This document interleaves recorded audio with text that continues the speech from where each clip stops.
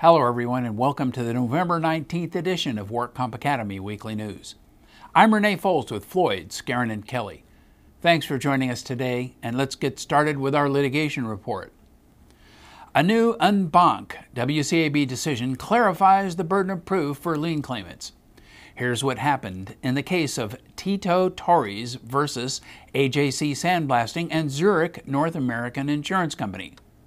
Torres claimed that he sustained continuous trauma industrial injuries to his spine and bilateral lower extremities in 2003.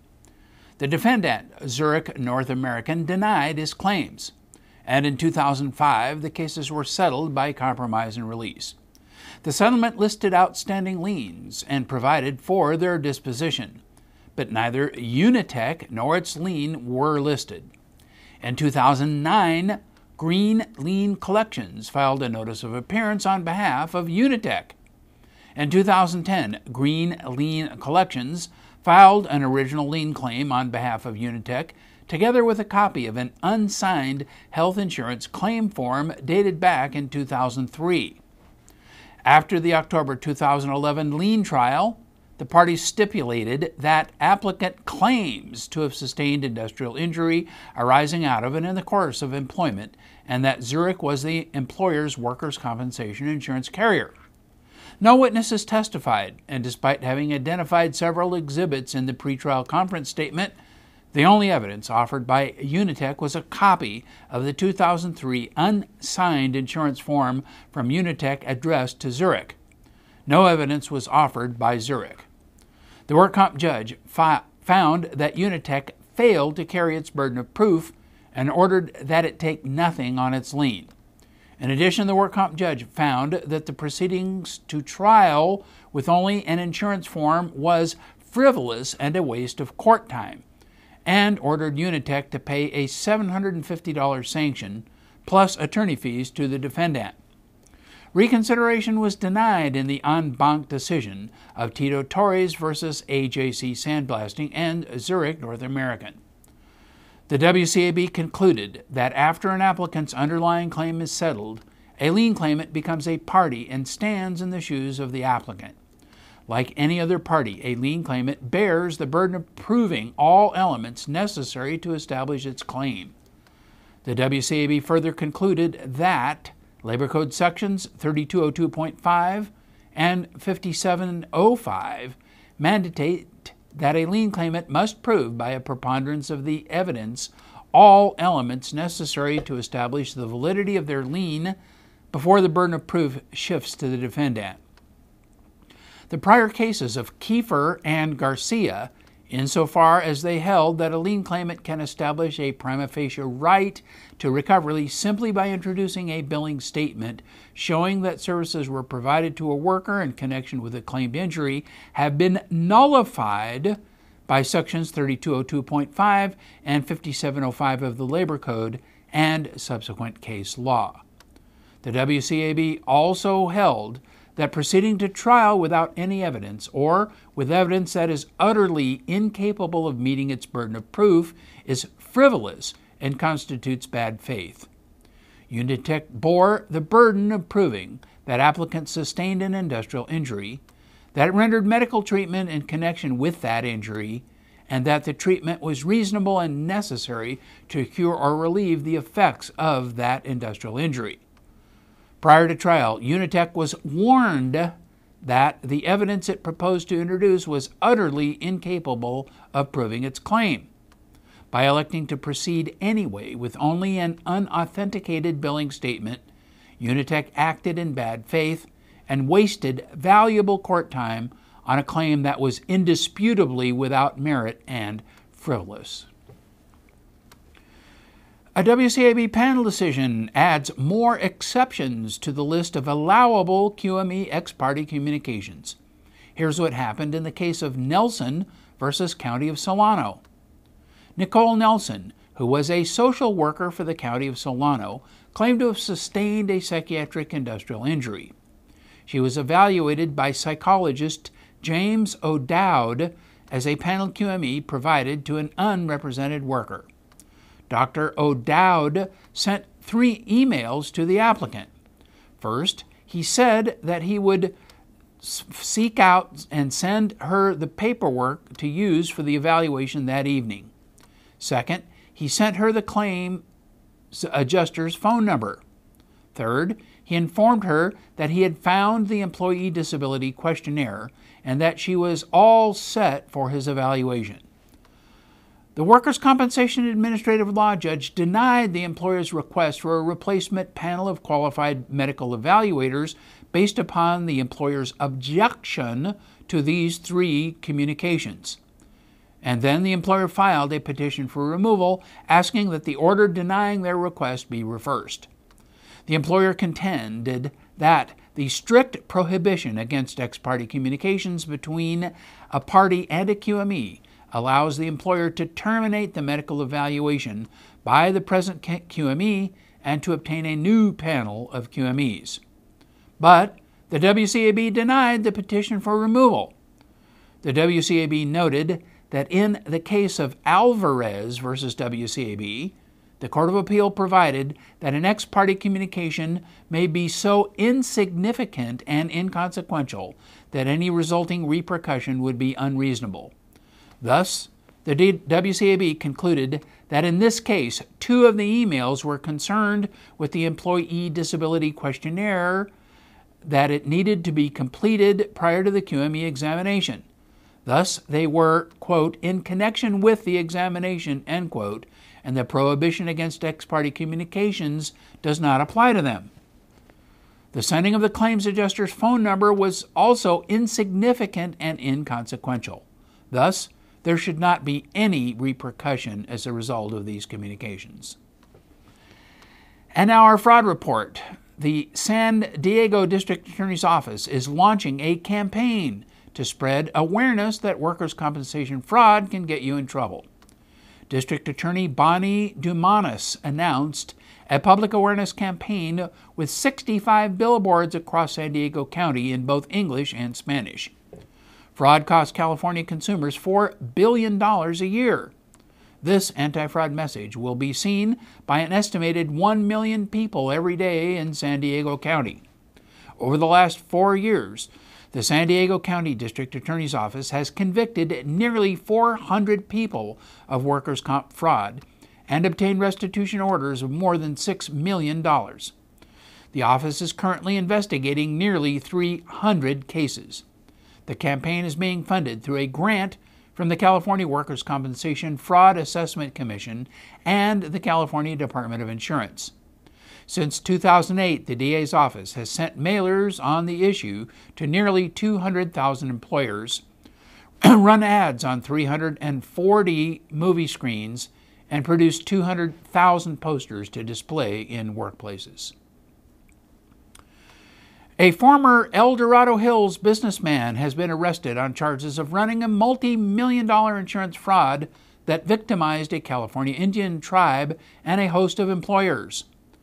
43-year-old Gregory J. Chmielewski was arrested last October in Arizona on fraud and money laundering charges. He was being held without bail following his arraignment in U.S. District Court in Sacramento, where he pleaded not guilty. According to the indictment, Chmielewski set up a company in Roseville called Independent Management Resources to provide low-cost workers' compensation insurance to construction contractors, roofers, and other high-risk occupations. Chmielewski partnered with an Indian tribe, the Fort Independence Indian Reservation of Inyo County, to establish a company called Independent Staffing Solutions. The tribe owned Independent Staffing Solutions, but Chmielewski's firm essentially ran it. After getting clients, he then allegedly began diverting and misappropriating millions of dollars for his personal use. Chmielewski's firm filed for bankruptcy protection in Nevada in 2008. Court records say his firm owed the tribal organization $7 million. Prosecutors said the employers that bought coverage, as well as the Indian tribe, were victimized by Chmielewski. Charles Pratt, the tribe's vice chairman, welcomed news of the arrest. Independent Staffing Solutions was one of several tribal insurance companies that sprang up in California in 2003 when workers' comp costs were exploding. The companies said they could offer workers' comp and other services much more cheaply than traditional insurance. The Department of Insurance cracked down on these new companies, saying they weren't licensed to provide coverage. Independent Staffing Solutions tried to pass itself off to clients as a tribal-run company. If convicted, Chmielewski faces up to 30 years in prison plus fines, according to federal prosecutors. Actor Tom Hanks is among 4 victims of a Thousand Oaks insurance agent who was arrested after a federal grand jury indicted him, alleging he overbilled clients more than $800,000. Jerry B. Goldman was taken into custody at his home on federal mail fraud charges after an FBI investigation led to the grand jury indictment. Along with Hanks, Goldman's 4 victims include musician Andy Summers, a member of the band The Police. The indictment alleges Goldman used his Newbury Park Insurance Agency to obtain various insurance products for clients, some of whom were overbilled by as much as 600%. According to the indictment, Goldman negotiated premiums for insurance coverage for a variety of properties and other insurables on behalf of his clients, and he was paid commissions by the insurance provider on each policy. Goldman then allegedly created fraudulent invoices on his company's letterhead that inflated the premiums that were due. From 1998 through August 2011, Goldman allegedly received overpayments of more than $800,000. Each of the 10 counts of mail fraud alleged in the indictment carries a statutory maximum penalty of 20 years in federal prison. And in regulatory news, the Division of Workers' Compensation has posted answers to frequently asked questions about SB 863 on its website to help stakeholders better understand and prepare for upcoming changes to the workers' comp system. DWC Acting Administrative Director Dusty Overpeck said that the goal is to help everyone understand SB 863 so they can be prepared. The DWC intends to update the pages as soon as new questions come in and each set of regulations is implemented. Senate Bill 863 was passed on August 31st and was signed into law by Governor Brown on September 18. The bill takes effect on January 1st, although not all of its provisions will be effective immediately. The SB 863 FAQs include implementation dates for each set of regulations. The DWC is now working on the proposed inpatient hospital fee schedule regulations. DWC has electronically distributed the second 15-day notice of modification to interested parties and has posted the modified regulations on the DWC website. Members of the public may comment on the modifications until 5 p.m., November 28th. The modifications in this draft of the regulations clarify how outlier cases are determined and how reimbursement is calculated. The cost for spinal services for discharges both before and after January 1, 2013 are also discussed, and changes to the additional allowance for spinal devices used in specified complex spinal surgery MSDRGs are contained in these regulations. A list of additional documents added to the rulemaking file is provided, and the documents are available for public review at the DWC's office located at 1515 Clay Street, 17th floor in Oakland during normal business days and hours. Cheswick has published a guide to developing workplace injury and illness prevention programs for California employers. This guide was prepared with help from the Labor Occupational Health Program at the University of California, Berkeley, as part of California's Worker Occupation Safety and Health Training and Education Program known as WOSHTEP. WOSHTEP is administered by the Commission on Health and Safety and Workers' Compensation in the Department of Industrial Relations through a number of interagency agreements.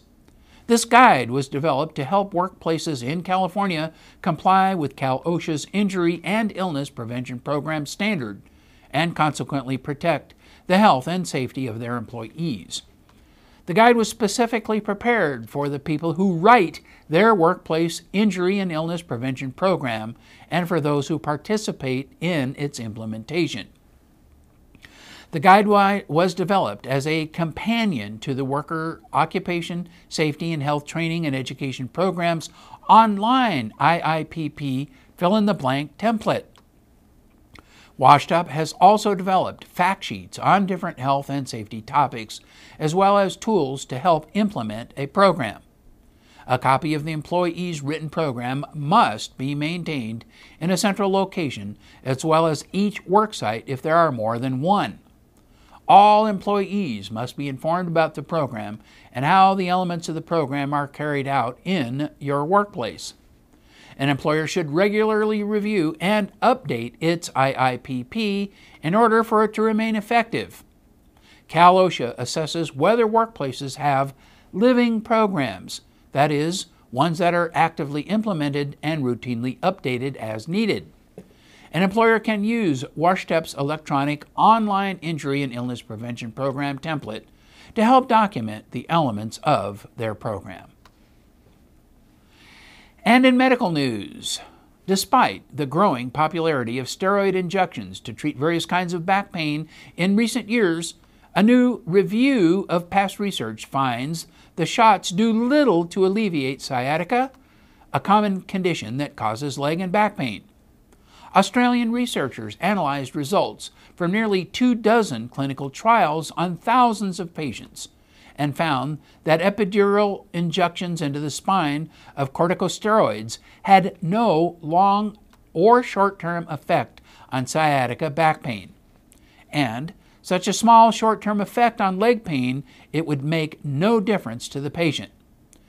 Chris Maher of the George Institute for Global Health in Sydney, Australia, who worked on the study, said that this treatment is no longer good to do. Nevertheless, the use of epidural steroid injections to treat back pain of all sorts among Medicare patients nearly doubled from about 740,000 in 2000 to over 1,400,000 in 2004. In the U.S., the cost of one injection can be several $100s. And a tainted supply of one of the steroids included in the trials under analysis recently caused a nationwide outbreak of fungal meningitis that infected 400 people and led to 31 deaths. Past studies have already questioned the effectiveness of spinal steroid shots for sciatica, which is thought to be caused by nerve damage. Instead of steroid injections, other options include simple pain relievers such as acetaminophen, drugs that treat pain by working throughout a person's nervous system, and as a last resort, surgery. Not everyone agrees that steroid injections should be excluded from the hierarchy of treatments for sciatica. Dr. Kirkham Wood, chief of the orthopedic spine service at Boston's Massachusetts General Hospital, believes an injection should be considered, for example, in someone with sciatica resulting from a relatively recent herniated disc in cases where time and medication has not helped.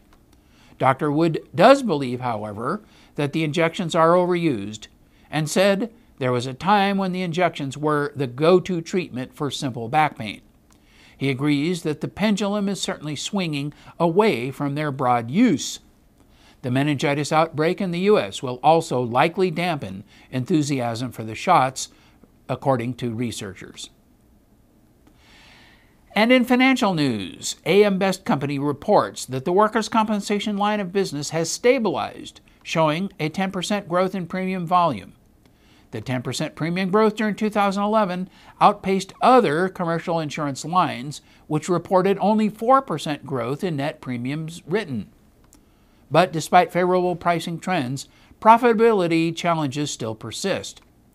Positive growth in workers' comp premiums came after 5 years of declines. From 2006 to 2010, when a combination of competitive pricing, a series of consecutive rate increases often related to statutory reforms, poor employment, and challenging macroeconomic conditions put significant pressure on the workers' compensation sector. Despite the 10% growth in 2011, workers' comp premium volume was still 23% below its peak of nearly $50 billion in 2005. Going forward, AM Best said it expects workers' comp profitability will remain challenged due to an increasingly competitive operating environment and the cumulative effect of rate increases. AM Best also found that the largest workers' comp insurers remained unchanged for the third straight year, with Liberty Mutual Insurance Companies retaining its top market position, followed by American International Group. And with that, that is all of our news and events for this week.